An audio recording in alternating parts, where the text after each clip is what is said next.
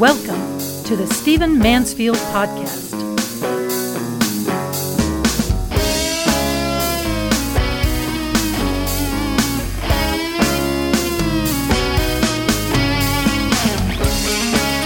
Well, welcome to the Stephen Mansfield Podcast. So wonderful to have you with me. Let me dive right into the topic I want to talk about in this podcast. I talked to you in a recent podcast about the fact that many people, especially in our new class of Congress, are claiming that socialism is something we ought to be pondering, that they want to move towards socialism. Some of them even call themselves socialists, and they're proposing socialist ideas, and they're criticizing capitalism, and they're saying our current system doesn't work. And I've said in that recent podcast that those of us who lean to the right, I'm right of center, who believe in the kind of society, the more traditional American society, and I don't mean that, of course, including all the racism and gender bias and things like that, but I'm talking about in terms of our fundamental principles. I want to say that those of us who believe in those things, and I've urged this in this recent podcast, need to be ready to give a reason for what we believe, need to be ready to give an apologetic. There are going to be intellectual debates. There are going to be things said on the college campuses that need to be countered. They're going to need to be things that we're going to have to be able to give an answer for. And I believe I said in that recent podcast that unfortunately, Republicans tend to come with a lot of reactionary anger rather than coming with solid apologetic, solid explanation of the free market system and of the principles that are traditional American principles. Well, having said that, let me add to this something that I think is very, very important. And that is that while I am a conservative, while I am a free market guy, while I believe, of course, in these traditional principles of the rule of law and just weights and scales, as the Bible says, and a level playing field, etc., what we have to realize is that we don't have in this country right now these pure, pristine systems that our country was founded on. And so what we've got to be careful about is that when people in Congress or when people on the campus or when people in discussions and just over dinner criticize the system that we have now and then say we got to get rid of capitalism in toto, we've got to get rid of that entire traditional American system, they are attacking something that we don't really believe in and then calling for the abandonment of the entire thing. Let me explain what I mean. What we have today is not pure free market. What we have today is not rule of law. What we have today is not a fair playing field. I absolutely believe in free markets. I absolutely believe in the development of commerce. I absolutely believe in the rule of law and every man's rights to ascend and to achieve and to perform in every case, regardless of gender, regardless of ethnicity, regardless of background, regardless of socioeconomic level. That's what we all believe in. We believe in America in which people can rise. We believe in a country in which people can achieve. We believe in free markets and a land of opportunity. We can go on and talk about things like a strong defense and what have you, but basically we believe in the rule of law, we believe in free markets, and we believe in the level playing field that the law guarantees so that every man can accomplish and achieve and rise to what his gifts will take him to. We all believe in that.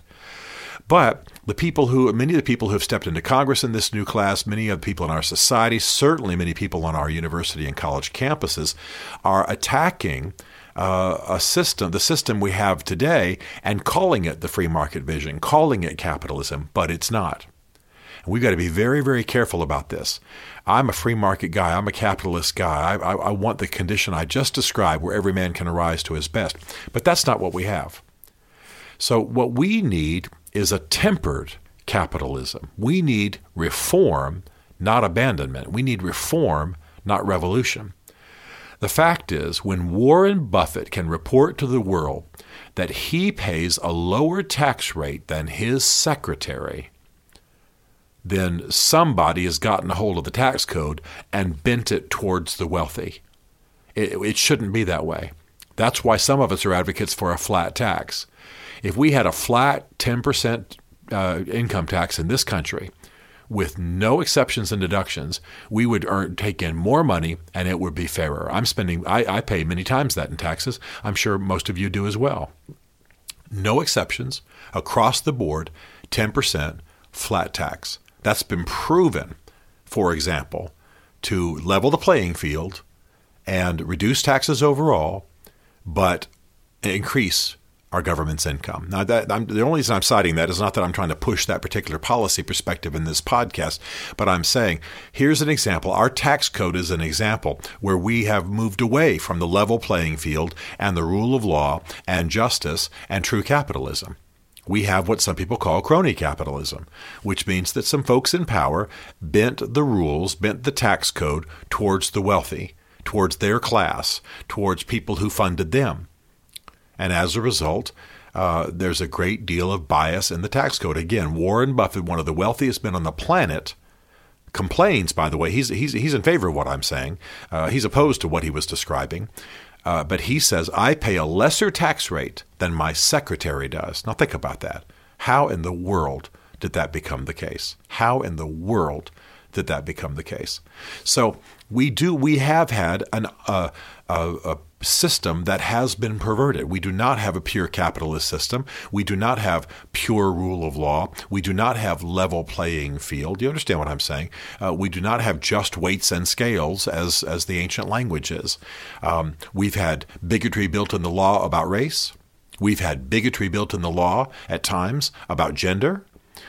We have worked against certain people. We've had bigotry built in the law in our finances. We could talk about a whole range of things, from the way banks give loans to what's guaranteed federally, all the way to campaign finances and finance reform and how that works. And what about the Citizens United case before the Supreme Court?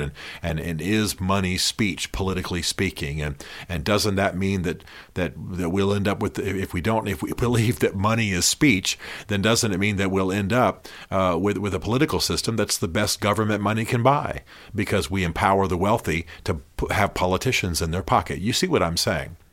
So when someone comes out and they attack capitalism and they say our capitalist system isn't working, I respond and say, well, we don't have a capitalist system. We have a tainted system. We have an imbalanced system. People have gotten control of the controls of power, of the stick shift in the steering wheel, so to speak, and have moved it in an unjust direction. So let's not allow people to attack the current system in the name of capitalism. We don't have capitalism. We don't have the level playing field. We don't have just weights and scales. We don't have fairness built into the tax code. We don't. And I'm not complaining, and I'm not a leftist. I'm a conservative who says, let's get back to those values. For example, I'm a pro-business guy. I believe in business. I believe in commerce. I am not in favor of big business buying government. I don't think you are either. So I'm a pro-business guy. I believe in business. I believe in commerce. I believe in free markets.